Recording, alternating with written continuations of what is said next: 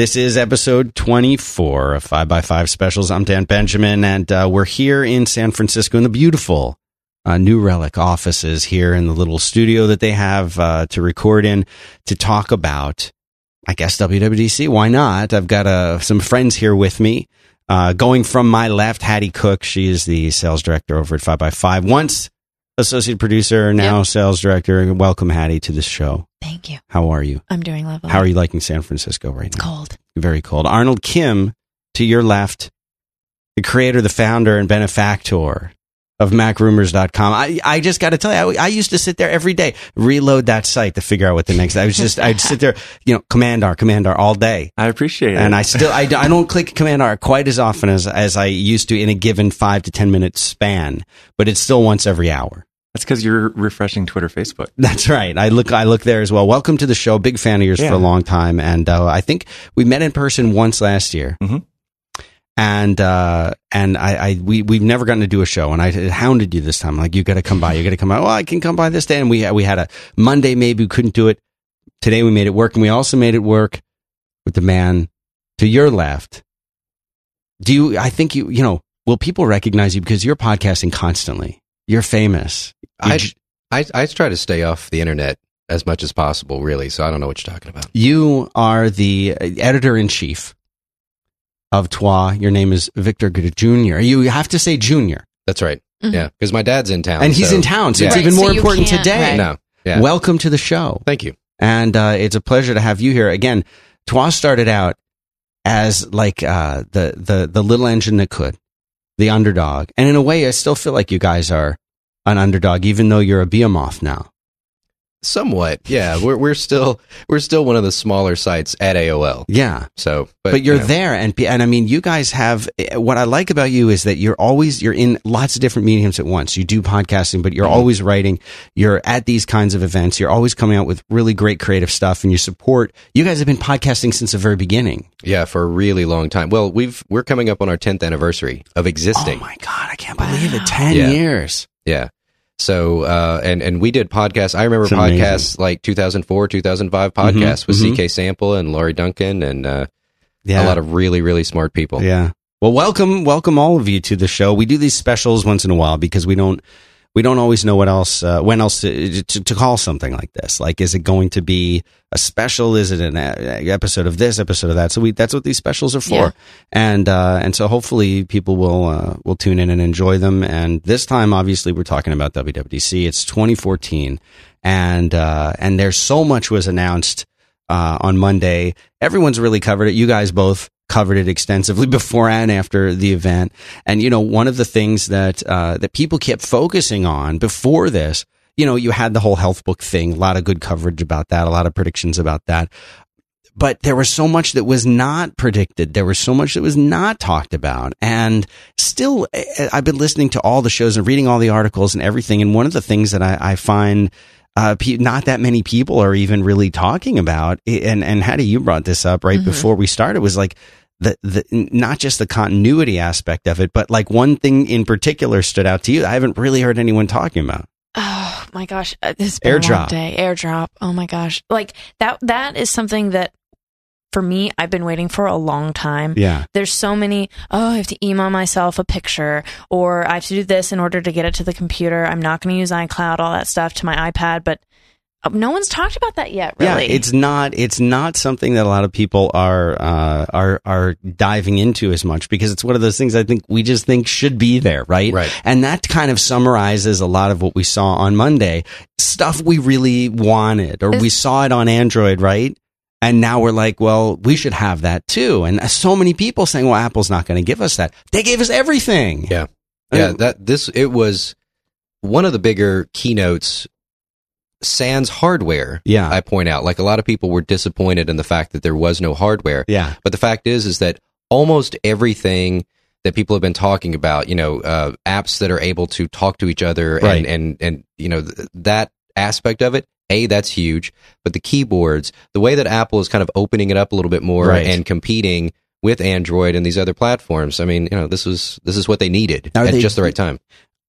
are they doing this because they have to do it, because they have it on Android, or are they doing it because this is the right way to do things? You know, this is just better. So they're doing it the better way, giving us a keyboard, you know, that we can swap out. Because I'll tell you what, I did an experiment. I've talked a lot about this. I'm not going to spend time on it here but I spent 2 weeks on Android. I wanted to spend a month, so if that tells you anything. It was my only device, you know, the only phone I was using. And swipe keyboard and being able to see individual app usage for battery life, all of those things, like those were really great. And when I came back to iOS, it was like, yes, I like iOS better. Yes, I like the environment better. Yes, I like typing on the keyboard better, but I do miss that swipe. I do miss the battery app. And now we've got that, right? Yeah. I think ultimately, you know, Apple, I think, brought us this stuff because the time's right for the market. You know, when Apple first introduced iPhone in 2007, it was a brand new concept, and understandably, they're conservative about what to hide from the end user. And I think over the past absurdly 7 years since that time, there's been increased sophistication amongst users. Everyone now, smartphones are standard. It's like there's, you know, adding the extra functionality makes sense because we're going, and then there was a whole refrain about iPad being a consumption device rather than creation device. Same with iPhone. But I think increasingly the market's moving towards tablet, mobile. That is almost, you know, replacing functions for the computer. And I think, you know, your non-tech family members want extensibility now. They want inter-app communication, and Android's given that to them. And there was some complexity there, but now everyone's ready. And I think, you know, when I talk to my non-tech friends, some people have complained, you know, that you wouldn't think would complain, oh, I wish I could have a custom keyboard. Like, it seems like such an absurd thing to come out of like a non-techie's mouth. But if they're ready, everyone's ready for it. Yeah. And that's the thing, because, and in some ways, because of Android, we're getting some of these improvements. It is kind of interesting, because I think that when you look at the majority of people with smartphones, you know, it's Android, it's iPhone, and, you know, they always fight back and forth with the numbers, but we do get to see what's going on the Android side. And Andy Ihnatko, especially famously switching away from the iPhone because he wanted, you know, his keyboard that he could pick. He wanted all of these different things that Apple, and he had basically said, I'm not going to wait for Apple to give this to me. And this was, what was it, like a year or two ago? Yeah, a year ago. And, you know, I can totally understand the argument of saying, you know what, I don't want to buy things through iTunes because I have a Fire TV at my house and I have a Roku at work, and and I want to be locked into that.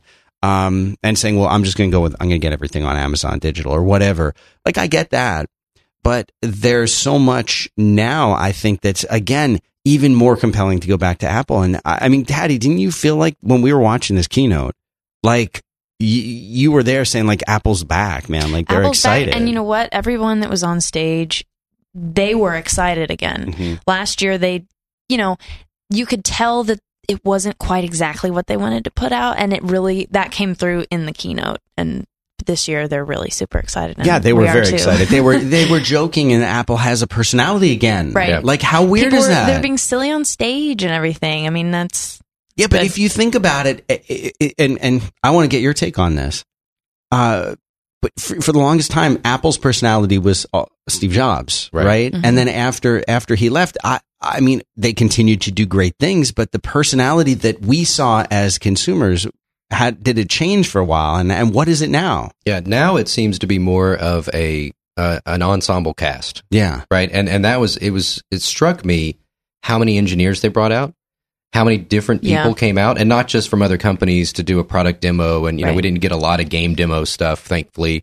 It was, let's show everybody that's working on this stuff, because it takes all of these people to put these things together.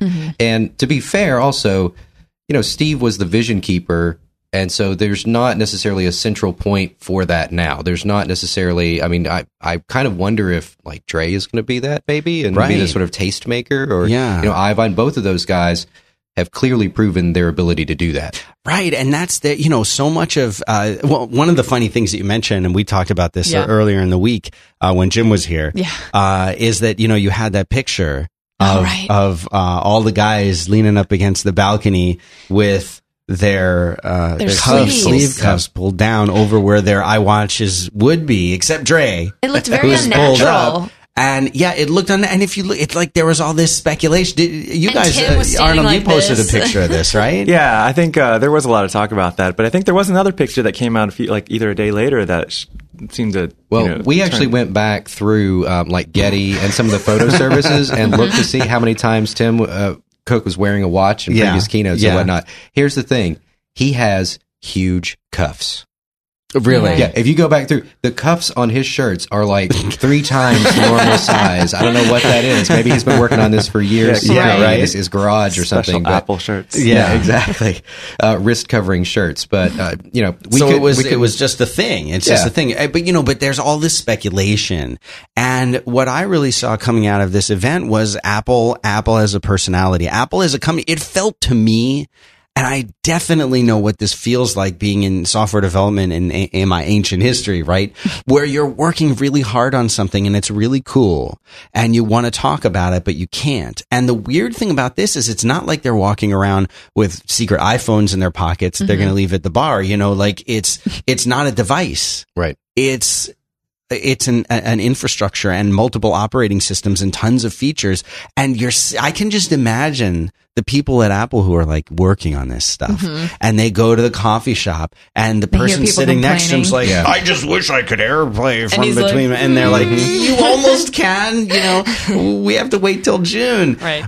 But they're also, when I was tweeting about this, I was super excited about it. I was like, oh man, they have it. Now, like, this is everything that we really want. And there's so many people on Twitter that were replying to me that are saying like, oh, you really think iCloud Drive is going to work like Dropbox? Like, let's wait and see. I mean, what do you guys think? Are you optimistic or pessimistic about this, Arnold? I mean, obviously, I think you're optimistic or most people are because I feel optimistic. Yeah, these are the things that, like I said, if Apple does, that's cute. I mean, and Apple does have a sort of spotty history on some of these services, certainly, and they get a bad rap for that. Yeah. But I feel like this keynote brought a lot of things together that they've been working on for years, including like finally bringing out the final like touches or integrating Bluetooth or continuity, those sort of things finally. And I think that's the best play for Apple because Apple's always been well integrated. They have Mac OS X, they have MacBooks, MacBook Airs, and iPhones, and that level of integration is playing to their strength, which you may not have on the Android or other platforms. Right. But yeah, no, I'm very optimistic. Things were a little hand wavy, I think. There were a ton of features announced. And then I understand iCloud Drive is not really working in the betas. Right. Yeah, so I haven't tried. Have either of you? And I know Hattie, you haven't. No, but have either of you installed any of the new OSs? Yeah, tried. I haven't either. But I've asked around because I was specifically interested in iCloud Drive myself. Me too. Is this really a Dropbox killer? Right. The fact that they basically introduced a file system onto iOS was my biggest surprise. Yeah. Again, one of those check boxes that got checked off. The wish on list. Android, we have that now too. Yeah. I mean, it's shocking, and to see things like that. And Hattie, we were making a list, I think, when we were watching the keynote of apps that had been essentially killed. Oh, killed. Assuming things work the way they work, right? But we had exactly things being shown. We had Dropbox, Alfred, the launcher, pretty much any launch bar. Yeah. Mail Drop, wasn't that one of the apps that was killed off? I mean, again and again. And so how do you guys feel about this? Essentially watching Apple innovate, and we think of it as innovation. We're consumers, right? I want all the features. Give me all the features, please. Yeah. So if one of those features is something like called Alfred that you have to download and buy, and it's a great launcher. I mean, you have Quicksilver and Launch Bar and all the other ones, right? But now Spotlight isn't just a kind of a context sensitive search anymore. It's now a full on launcher. Oh, yeah. And when you hit Command Space, you get the bar just like Alfred, just like the other ones where you type and it's searching the different things and pulling it together. Like that's clearly saying Alfred's been out, Quicksilver, Launch Bar out for years. And now we get something that I think is even better than those things. Those guys have to be upset about it. And then, you see them tweet, look, more coming from us. Well, right. I want the more, but this takes Alfred or whatever and makes it into something for a power user now. Right. The same way that Tweetbot is a power user's Twitter app. We went down to Twitter and I was talking to them like, have you guys seen Tweetbot? Like, give me some, and they're like, Like, yeah, we've seen it. But the regular user, that's not what they need. This is an app for millions, right? Not for you geeks over there, right? Well, that's Apple's strength also, is bringing to the consumer power tools, right? And things that they wouldn't have installed. Like most people I know, they don't install. Well, I shouldn't say most people I know.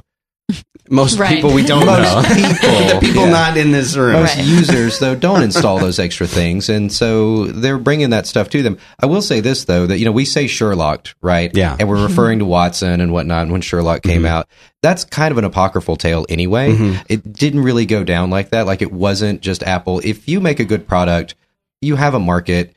A lot of times it's difficult even for someone like Apple to come in and just completely wipe you off the map. And, and nowadays people pivot their companies and they do other things and whatnot. So I don't see those like going away, but it's obviously like Apple has a history of creating things after some other smaller company has, but that happens all the time. Right. And especially in software where it's, look at all the apps that are on the store, right?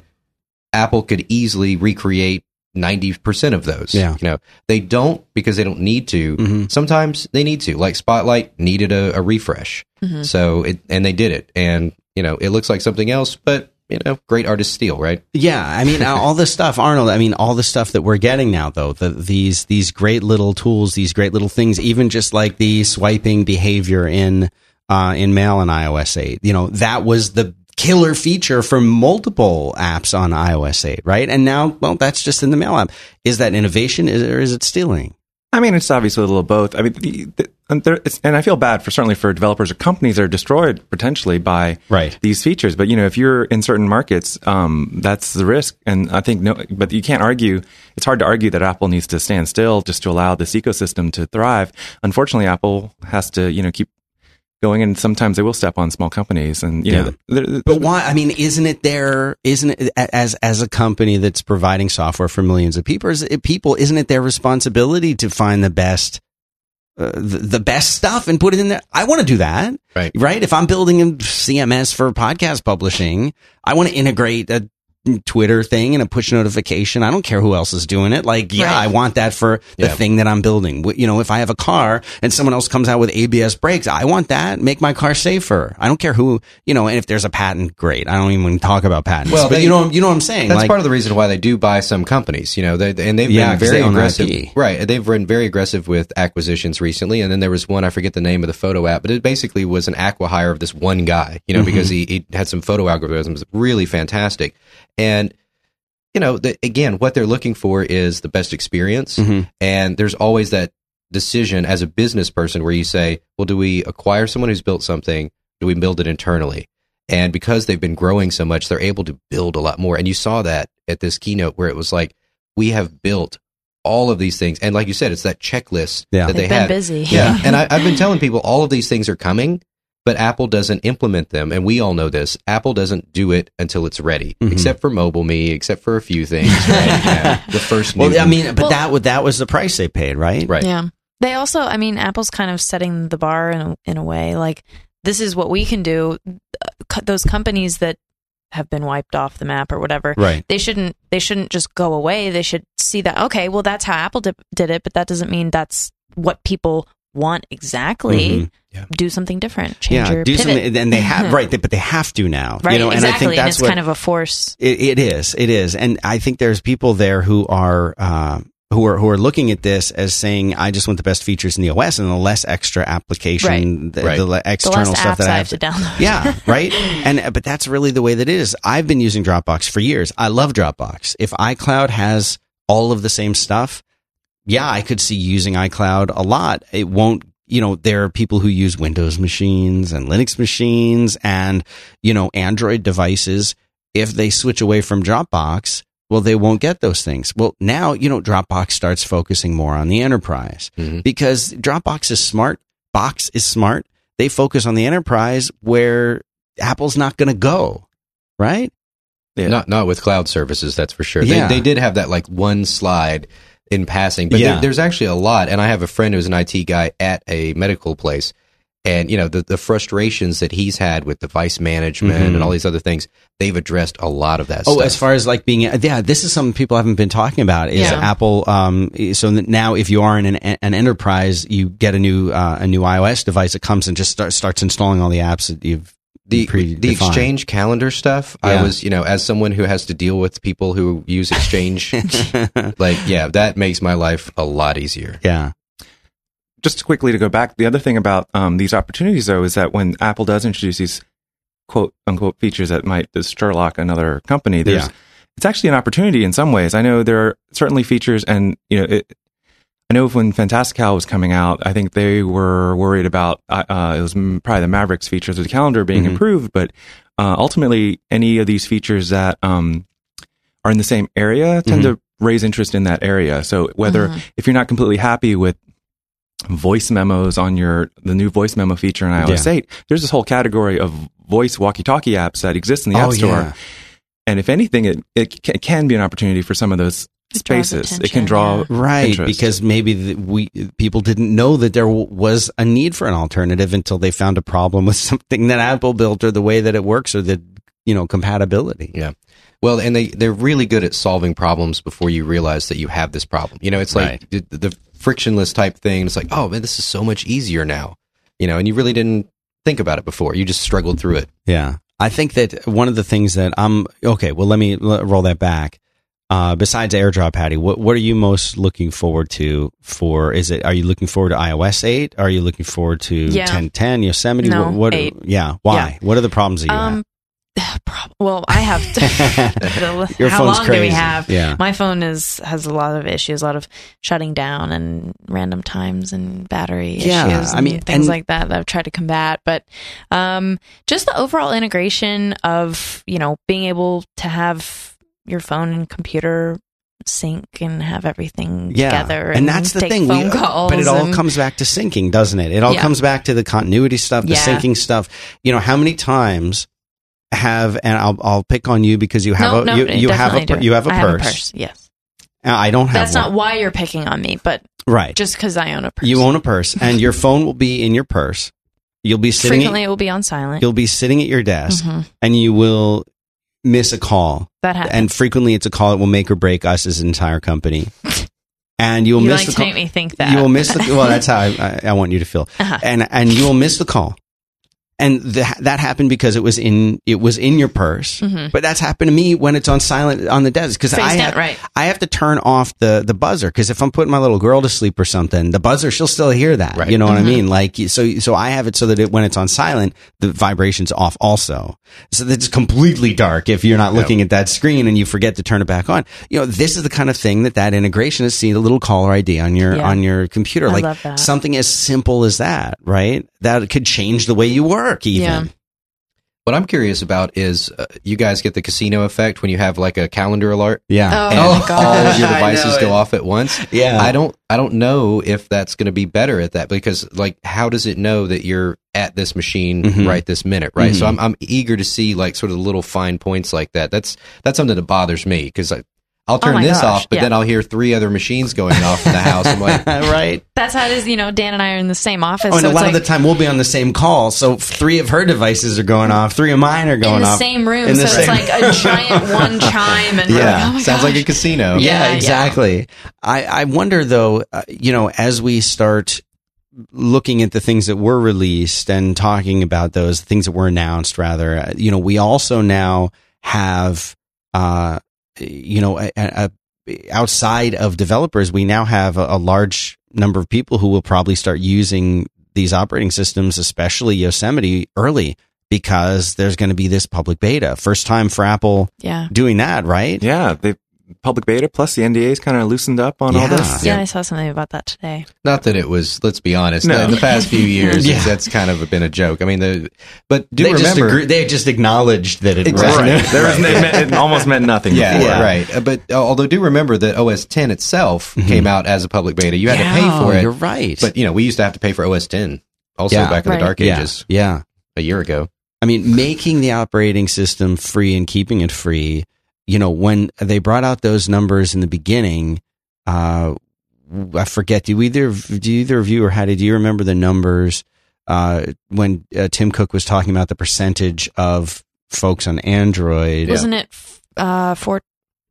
It was low. I mean, it was really low to see the adoption rate. 12 to 14%. Right. It was under 15% in terms of how many had, KitKat. Current version. Yeah. Which is the worst. Yeah. I mean, that's because, and there are big changes in every issue, every update.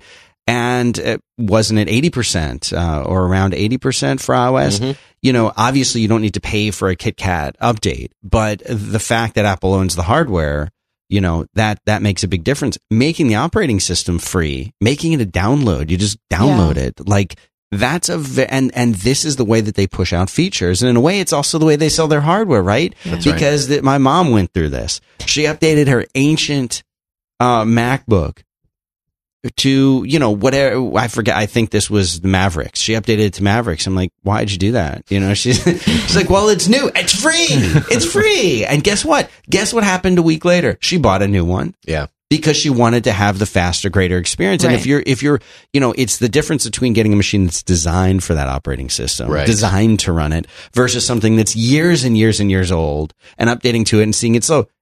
Apple has to know that, right? That's a selling point. Yeah, well, look at how the function keys change over time, right? I want a photo montage of, you know, here's when the dashboard button showed up, here's when Launchpad showed up. I mean, all of these things, and they continue to push hardware that matches the software. I mean, it's a genius system, really. Nobody's done it better than that. Yeah, Arnold, talk to me about hardware, okay? Because you guys have a nice little guide, and you know, there was no hardware. I think the smarter people who were watching this were saying that maybe we'll see something, but it's going to be about the software, you know. But then there were still these rumors coming up: 12-inch, you know, Retina MacBook Air, and you know, the other little things that were coming out. Why didn't Apple announce any of those things at this event when maybe they were ready, maybe they could have been made ready? But what was the reasoning behind this? Well, I mean, it was an action-packed keynote, right? Yeah, there was I thought hardly it was any time for anything else. Right. So that has to play into the decision-making process of, you know, where to put filler, where not to put filler. You know, there wasn't even like a retail update, which is usually a very methodical, long This felt talk. different. It felt like a different kind of keynote. Even the demos. Sometimes when like we watch these keynotes, the demos are like, okay, we've seen, you know, I understand. You move the window, it shakes, or, you know, it's transparent.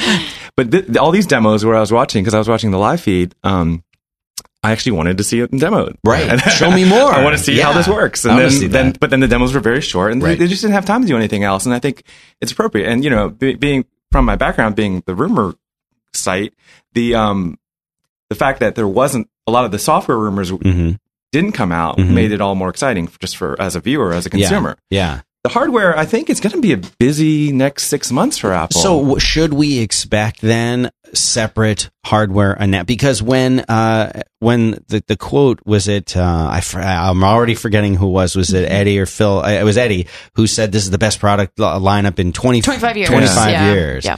Well, he said product. He didn't. I know that iOS 8 is included as a product. Right. You know, Yosemite is included as a product. But that's not just, he meant hardware. Right. Yeah. No, I think, well, first, everyone knows it's going to be iPad, iPhone in the fall. So there's the new versions of that, iPhone 6. And they have their own event for that. Right. And they have never come into WWDC for again. each of those. Yeah. Right. No, just from timing of the year, and whether or not you believe the iPhone 6 size rumors and form factor. What do you believe?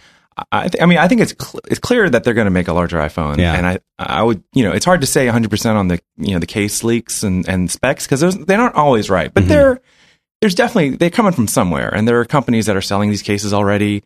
And so if I had to bet on it, I would say that's it. That's what it's going to look like. Yeah. But, you know, we've been burned or whatever before where it's not been right. But that being said, even in the past, I think those specs were real. I think those were prototype devices. It wasn't like those were made up out of nowhere. That being said, I think iWatch seems a certainty to me this year. I know people have been talking about it for years. But I mean, it's clear they have an iWatch team. I mean, that's been reported in multiple places, including like the New York Times and those sort of sources. And it seems like things are coming together with presumably the health book, which turned into health, right? Which wasn't a big aspect of the keynote. No. But I think by itself, it may need the iWatch before it really, certainly would tie in well with that. Well, keep in mind, you know, health is supposed to be a hub. for your health devices, right? Mm-hmm. You guys remember the original Digital Hub, the iBook commercial? Yeah, right. At that time. You talked to me right after the keynote about this. Apple didn't make an iPod. Apple didn't make a camera. They didn't make a video camera. So they let third-party people, and they were the Digital Hub. So it's easy for them to start with a software solution and let third-party manufacturers fight it out. Right. And then when they've got a product that's killer, they release theirs, and they wipe out everybody else, that's making the same thing. So it's very possible. I mean, I agree that there's an iWatch team. I don't know that this is the year for it because there's entertainment products that probably need to come out first. Yeah, I'm sure it's going to come back and haunt me. You said it was a certainty. Well, no, but I mean, look at the other things that are, when you talk about entertainment, Mac Mini. Every time I go to your guy, 530 days or whatever, this is the longest ever. It's record breaking in how infrequently they've updated, those Mac Minis down there. Right. Why? Why not do a new Mac Mini? What are they waiting for? Now, you can say, we're not going to get a 12-inch Retina MacBook Air because, they're still working on getting the battery life they need out of it to power such a high-density screen. Mm-hmm. Okay. Or, they're waiting for the new chips from Intel to come in, and that's where they're going to get the power. Those are like legitimate reasons. Why don't I have, Arnold, why don't I have an Apple TV-sized Mac Mini? They took the DVD-ROM drive out of it. Why don't I have a computer this big that's sitting right there plugged into the back of that screen? No, that's probably, my best guess. I don't have any inside knowledge on where the Mac Mini's going. Like everyone else, I expected a new one. Like everyone else, I expected a new one 3 months ago. Yeah. Where are they? But presumably there is a redesign required for this. And they're not going to, because the new platforms are all SSD. They renew, it's still a big box for the Mac Mini. So presumably they have done a hardware redesign on it if and when they're going to relaunch it. The problem with the Mac Mini, I guess, is I still don't know how much it's hard to say for sure how much does Apple care? And I was actually shocked that Apple. That's what we said about the Mac Pro. No, right. I know. And that ultimately came down to a major redesign that they worked on for a long time. So hopefully if Apple still cares about the Mac Mini, we'll see a tiny Mac Mini for you. I want that. SSD. Toss it in your purse. Right in my purse, right next to your phone. Right. I think though that when you think about this, like so we're talking about the Apple TV now. And I really do think that, again, I've got, the Fire TV, which I love. I love that. Cool. That's a great product. That is great. And especially now they've extended the search. There's still problems with the search. I just want to drop this in as follow up for 3 other shows is that if you search for something, okay, it will show you now what they do. They have search through, their own service, through Netflix and something else. It just shows you in a list and you can't tell which service is it. Right. Okay, so there's flaws with it. And I don't especially, I like Amazon Prime, but I'm not like an Amazon fan or anything. I just want the best experience. For a while, it was a no-brainer. The same way that after my 2 weeks with Android, iOS for me, no-brainer. Mac, always been a no-brainer for me since 1984. But, Apple TV, yes and no. I get a loading and this content is not available in the spinner. And I have the most trouble random with that. reboots. Yeah. I don't, I just want all that stuff because I bought my kids a ton of stuff in iTunes. A ton of stuff that they love to watch is in iTunes. I can't get that anywhere else. I don't want to have to get a Fire TV. Give me the Apple TV. Arnold. Yeah. Where is that? Oh, the new Apple TV? Yeah, give it to me. Better Apple TV? Yes. I think the running consensus is it's all down to content. Yeah. Right? It's a licensing issue. Whoever the content creators are and the content providers, I think the story goes that, everyone's digital downloads is so dependent on Apple. Digital music records or music companies are dependent on Apple. iTunes is the dominant force in digital downloads. Mm-hmm. So I think people have been hesitant, and Apple's no longer the underdog. Back when iTunes first launched, it was Mac only, and it was like a small experiment. Right. Hell froze over, Steve said when they made the Windows version. And I remember there was an email from Bill Gates, an internal email saying, how did Apple get these licensing agreements? Mm-hmm. And I guess ultimately they just thought Apple wasn't a big threat. But Apple is a big threat now. So now the question is, what are companies going to allow Apple to do with their digital content? And I think everyone's appropriately nervous about, if we give Apple too much control. And I think, and that's not just coming from me. That's what the reports have been over the past year or two, because we've been talking about this Apple TV solution that Steve Jobs referred to in his autobiography. That they figured out. They've cracked the code. Cracked the code, yeah. Well, and part of it is also, though, it's not just content, it's also the cable providers, right? And so, no, why do they want to do anything with Apple? Of course, they're the worst. And every month Hattie comes in and she's holding her Time Warner cable bill and she's like, I need to cut this. I don't know why I still have But this. see, that's the thing, is that they don't want people to cut cable. People are cutting cable. So what if Apple came to them and said, look, people want a la carte, they want all these other things. You guys aren't there yet, but we can make an integrated search solution that if they want to buy it on iTunes, they can buy it on iTunes. But if they want a pay-per-view because it comes out sooner, they can do that. All of this integrated into one thing. And it's basically Apple TV's or Apple's version of your crappy cable box. Like, who likes their cable box, really? I talked to like one guy out of about 100 who's like, I like it. I'm like, how old are you? Right. Like, Where what's have you what's been? like about that? You still have your Apple II working, I guess, or something? But, so yeah, I think that like for cable providers, that's really the thing. And imagine also like the iPhone, it's subsidized, right? So you go to Comcast, you get the free crappy box, or for $50, you can get this Apple TV. It's got a DVR and it's got a great search. It's got Siri, all the things that we've kind of been thinking about.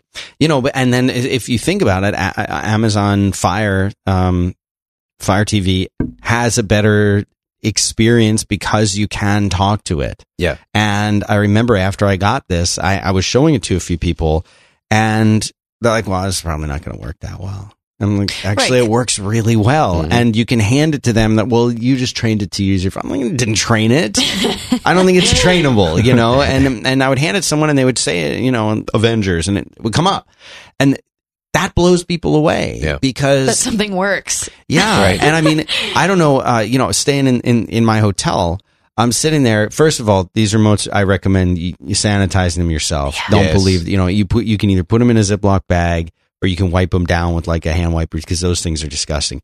But once you've sanitized properly, just using these things, the experience is so awful. It's so awful. And I had a remote die on me. It was changing the channel and then it just stopped working. Yeah. I could hit the buttons that were specific to the TV, like changing the volume, right? And change functions and sleep timer, but nothing that would actually make it go from that awful preview screen back into the TV. And they had to bring me up another remote. Like, just that whole experience is awful. Yeah. And I think that most people just feel the same way about the cable boxes that they have sitting in there. We have these cable boxes in our house that are supposed to be smart TVs, smart cable boxes, and they can. So, like, if you have one in the kids' room, and you have all the Adventure Times saved over there, but then for whatever reason they want to watch one out in the main room, you can get to the content that's saved on the other one.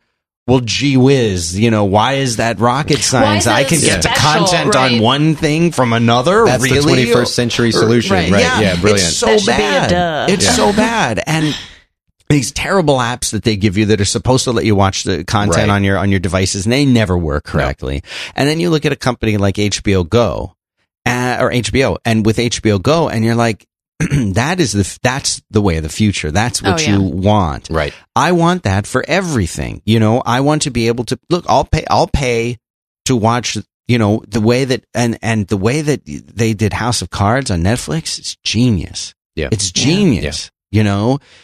Giving you that content that's great, high quality production values, famous actors, all of this is just so well done. I'm not saying I want Apple to be like a content creator in that space, but let me get it stuff the way HBO Go does. Let me do that for everything. When I want to watch it. I have to wait till next week, even though I have time right now. Yeah. See, but that scares the content creators. Yeah, that's true. So that's why it hasn't happened, is because there are forces against you. Yeah. The time shifting and the exclusivity and all of those things are still a big ball of wax, basically. Right. Yeah.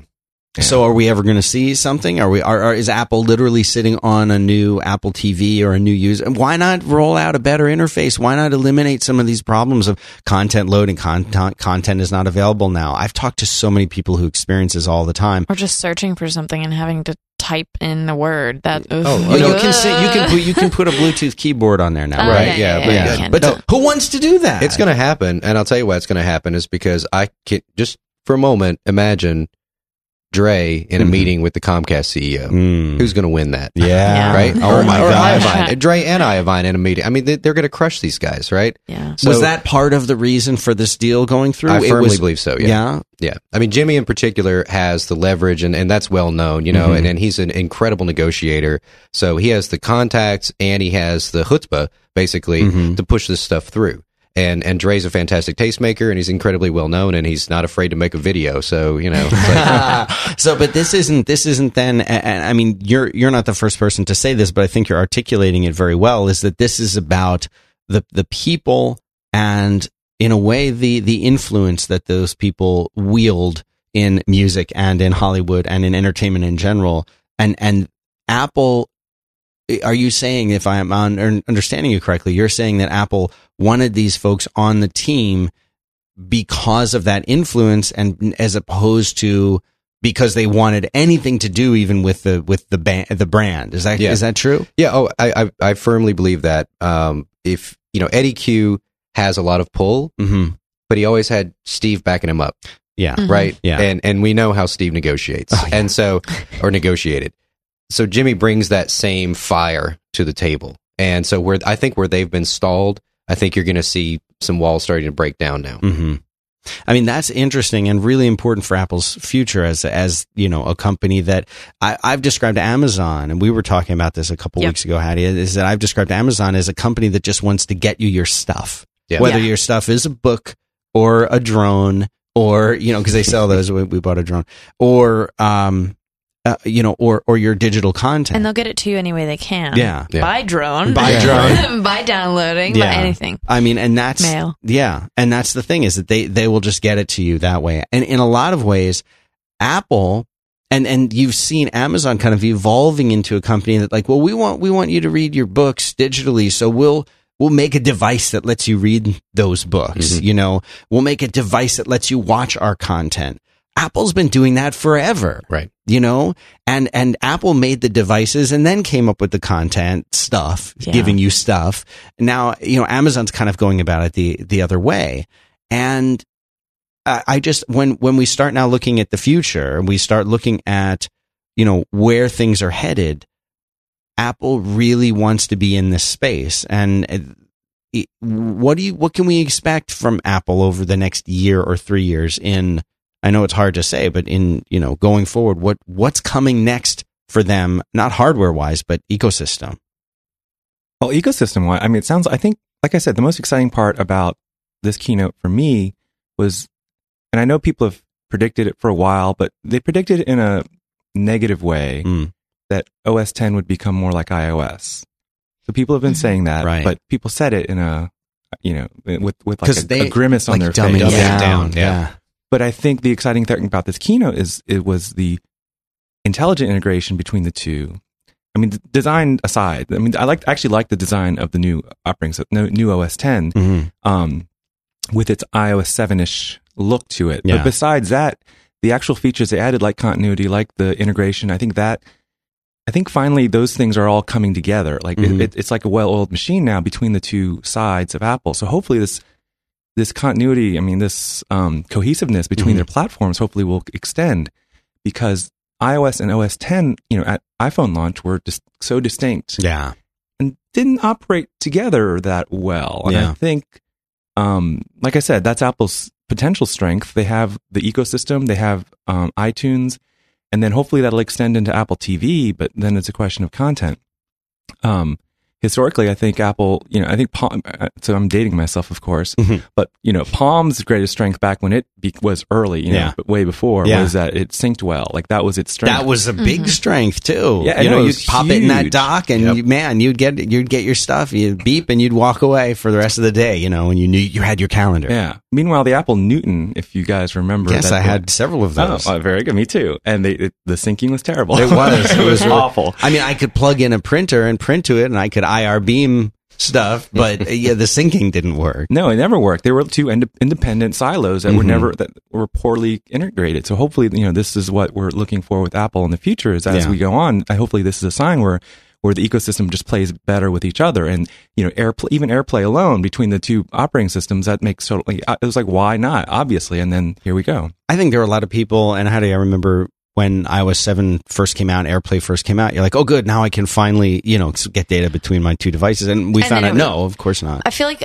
for me, the way to describe a lot of just this keynote was finally, like, there were so many things where I'm like, I've been waiting for this for so long. And a question I was going to ask you guys was there anything missing that you were like, I really thought that was going to happen, or why hasn't it happened by now since they released so many other things? Like for me, I know it was selective read receipts so that only certain people could know you've read them.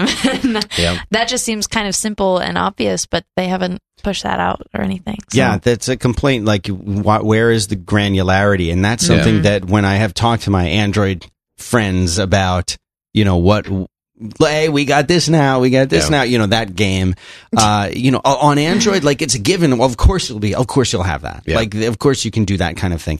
Apple, well, no, they're not going to focus at that granular level. But like, what was Arnold? Go to you first. Yeah, what was missing for you? Well, to be honest, my big check marks were checked off. Yeah. I thought extensibility, the extensions in iOS, where custom keyboards were also something that I didn't actually know they would do, but I wanted it.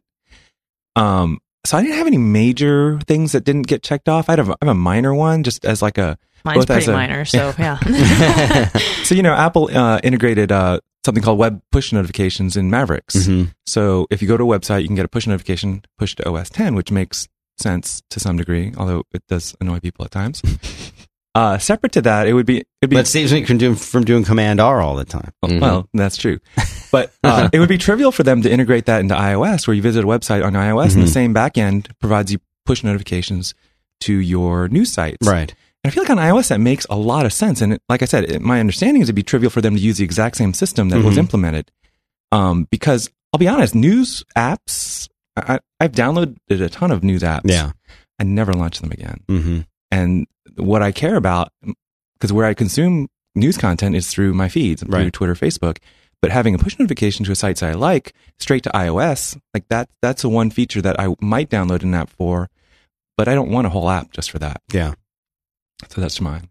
Victor. This is also a minor thing, but I did a review of an app called Emergency a little while back, and it's Emergent SEE, right? Mm-hmm. And what this is, it's an emergency app for people on campuses, the elderly, whatnot, right? The problem is to get to it, and it's a great tool because you go in, the big red button, you hit it, it starts an incident call, it starts recording audio and video, sending it to a server. If you pay for the service, then you've got a response team. You've actually got a call center that checks out what's going on and can contact people immediately. The problem is, if you want to use it, you have to unlock your phone, right? So and I know that there are widgets and whatnot that you can put on, and I saw the proximity things and even suggesting download the Starbucks app or whatever. It's very subtle, but still you can't put really buttons like that on the front screen that aren't initiated in the background somehow. Something comes up, it's like a push notification, or a reason to skip that first unlock screen. Yeah. Something that Android has had for a long time are widgets on the home screen, the start screen, rather, lock screen, and that's interesting. Yeah, so I mean, I see why. And there's legitimate reasons. Exactly. For that. Yes, and not just to put a cool cloud app. That's the problem. Thing floating on it. And what would happen is, and we all know what would happen is, you'd have Clash of Clans wants you to come back and do this and hit one button and go. I mean, that's annoying, right? But there are legitimate reasons, and so I kind of wish that there was sort of a VIP service, if you will, for some of these companies that want to make apps that are actually really life-changing for some people and could be really useful in that regard. But Apple gets in a lot of trouble when they try to treat some people better than others or whatever. So yeah. So Dan, what did I think was missing? Yeah. I was afraid you were going to ask me that. You know what? I mean, it seems funny, but the very big things on my list of stuff that I really, really wanted came down to the one thing I missed the most from using Android for 2 weeks, and that's the swipe keyboard. Mm-hmm. I love that. I love it. I'm very fast with the two thumbs typing. But there are so many times when your kid is, pulling on your arm or something, and you just want to honey, where are you? Why aren't you home yet? And you've got just the one thumb and you're sliding it around, like that can be the difference between maybe I didn't get to send that text or not. Right. That was the gift that I really wanted to get from Apple and was totally not expecting. One thing we haven't talked about at all is the software development side, is Swift. Yeah. We got a brand new programming language that kind of blew me away. I was not expecting that. And as a guy who's been spending 99% of my time doing Ruby for the last, 8 years or whatever, seeing a language that looks and feels a lot like Ruby, and other people in Python are saying, oh, it looks like Python, and people doing Scala are saying, oh, it's Scala. Mm-hmm. We're all a little bit happy right now. And, that's a big thing. And we were talking to some developers earlier today, and I was saying to them, what's your take on this? Is this something that you think Apple wants everybody to move to? Or is this something that's for like new development, or do they want you to switch? And he said he's talked to a number of folks at Apple who've told him, this is for new things going forward. Don't rewrite your stuff. Right. Yeah. You don't have to rewrite anything. And you probably will. And he said, is there ever a time when all of iOS will be written in Swift? He says, probably never going to happen. No. But there's no reason for it to. But now for people who have been wanting something that's maybe easier to jump into than Objective-C, then now they have that. And that's another big deal. And this has been secret for like 3 years. 4 years. 4 years? Which is amazing. Yeah. To keep a project like that. Really nothing. Yeah. And they've been building stuff in it, working with it, ensuring that, compatibility with the existing frameworks. And that's like a huge thing. I didn't see a single word about that. Yeah. Nothing. Did you? No, it was incredible. I mean, it just goes to show how incredibly siloed Apple is. And I've heard stories this week that people are like, even Apple people are like, should we use Swift now? Yeah, right. We don't know. They've never heard of it. It was a shock to them, right? Yeah. They didn't know. My understanding, I do some development, but I'm not a professional developer these days. And so, my understanding from what I've talked to developers and whatnot, it sounds like this Swift is like for the next generation of iOS developers. Yeah. And hopefully, presumably they'll keep Objective-C for a long time to come. To further what you said about the siloing and the secrecy, even within Apple, I have a friend who's been at Apple for many, many, many years. He's a senior developer, and he's works, in where you would think he would know about this. And I said, "Have you been using Swift?" He's like, "Oh no." I'm like, why, you don't like it? He's like, oh no, I just found out about it on Monday. Like he had during the keynote. He was watching the keynote and sitting next to his development team, none of whom knew anything about it within Apple at a very senior level for one of their biggest applications. Yeah. Like they didn't know about it, and it's just really, really funny and shocking that, that this is how they do it. And even for something like a development language that they're going to be rolling out, there's so much secrecy around that. Why? Are they worried Samsung's going to copy their development language? No. Why the secrecy around that? Why? Why not beta that before? Because it gives too many hints about where they're going with iOS 8? Is that, or Yosemite? I mean, I think it's just the culture. So while a language like Swift might not be their, if someone found out about it, it wouldn't be the end of the world. But certainly if someone found out about details about the iWatch, that could have some real impact on their future. So it's not just that they siloed Swift per se, but they just silo everything. Mm-hmm. It's neat to know. Yeah. One thing about Swift, though, is while I think it's going to be a valuable learning tool, and it is sort of next generation, whatnot, there are a couple of things. First of all, you're not writing AAA game titles in Swift. That's what Metal is for. It's Objective-C. It's like, you're going to do some hard number crunching in that. Swift, here's the thing, Apple has a problem, and that is the App Store is however many years old, 6 years old now? 2009? Yeah, okay. Yeah. So, I don't know math. But they have a problem because if you look at the app landscape out there, you still have a lot of indie devs, guys who are doing this maybe in their spare time, but less than you did 3 years ago. Why? Because it's the nature of capitalism. We have consolidation, people are getting their businesses together and whatnot, and you see acquisitions and you see all these sorts of things. So that's just the maturation of a market, right? And they had sort of a barrier. And look, you guys know how much it costs to hire an iOS developer, right? Because you have to have particular set of skills, right? So now you can, I don't want to say lower the bar, but you do lower the bar in terms of the technical chops that you have to have, right? So what they've done is they've opened the door to a bunch of people who can kind of play around a little bit more, hence, Playground. And it's like they can now amp up the number of developers that are creating apps. And because it's a curated store, they can pick and choose. They can say, no, we're not going to, you're not going to see, I made a joke at AltConf saying, yeah, there's going to be like 100 more fart apps. There's not, because they don't approve fart apps anymore. Right. The fart apps that are in the store, that's it. Yeah. And so you're not going to see that. What you're going to see are unique ideas from people who wouldn't have learned Objective-C, but have an idea, a great one, and now they can execute on it in a way that they never could before. And that's really Apple's thing, is like trying to find these guys. because look at how many gems came out of the rough. Lauren Brichter, right? Yeah. I mean, look at how many people came out of the first wave, right?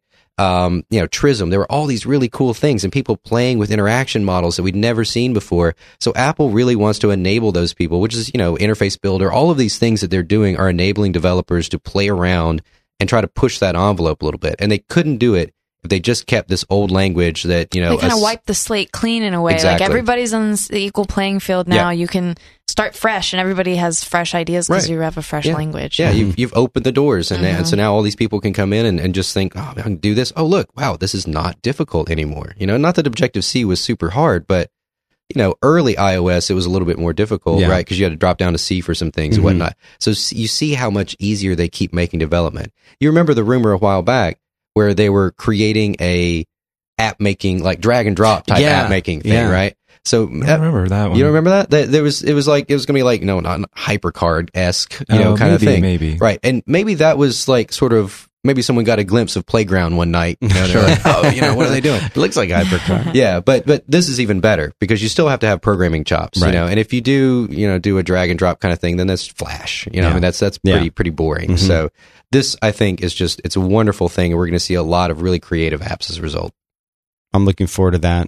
So what else do you guys have? Any kind of closing thoughts? Anything you want to share? Anything happy, sad about, angry about, looking forward to?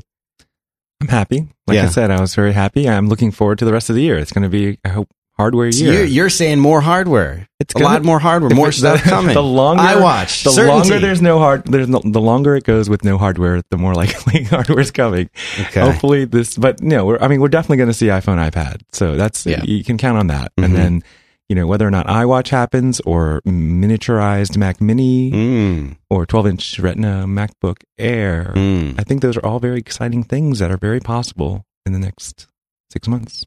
Victor, what do you think? Do you remember the year that they had a separate press event every month? Yeah. Right? And it was like, boom, product. You think that's the rest of this year? So I think the rest of this year, they're going to just roll out every month the red carpet for some new thing. That would be exciting. Yeah. And that's what I'm excited about. Yeah. All right. Well, let's close this thing up. Hattie, where can people go to find out, follow you on Twitter, interact with you? I'm Hattie Bird, Haddie Bird on Twitter. And you do a couple shows on 5x5? I do the Frequency with you, and then also Quit as well. You take that show over quite often. All the time, yeah. Yeah. Arnold, they should go to macrumors.com. Yep. Or they can find me on Twitter at Arnold Kim, ARNOLDKIM. And you've updated your avatar with the beard now. I have. To facilitate those who didn't recognize you. People didn't recognize me. I had some strange looks at me when I was waving at people. So I had to update. And you've been doing that for quite a while. Everybody should go over to macrumors.com, and you've got the buyer's guide there, which is very useful and infuriating because sometimes you just want to go and buy something and you're telling me not to buy it. Don't buy a Mac Mini. That's my advice. And Victor, please tell us where people can go to find out all about you. Superpixels. Yeah, I'm at Superpixels on Twitter, and then, of course, tuaw.com. It's a 4-letter domain. Easy to remember. Yeah. One of the few. How did you get that 10 years ago? 2004. Well, even then. Credit to Jason Calacanis for that one. I don't know how he did it. But he wrangled it. Yeah, he bent someone's arm back. So. Well, thanks all of you for being here today. I sure do appreciate it. And you're Dan Benjamin on Twitter. Oh, yeah, I guess it is. I'm Dan Benjamin on Twitter, and you can go to 5x5.tv to hear more specials and, of course, all the other regular shows that we do. Too many to name. Lots of them. We hope you go there and check it out. And thanks very much to all of you for being here today. Great to see you. And maybe we'll do this again soon. Take care.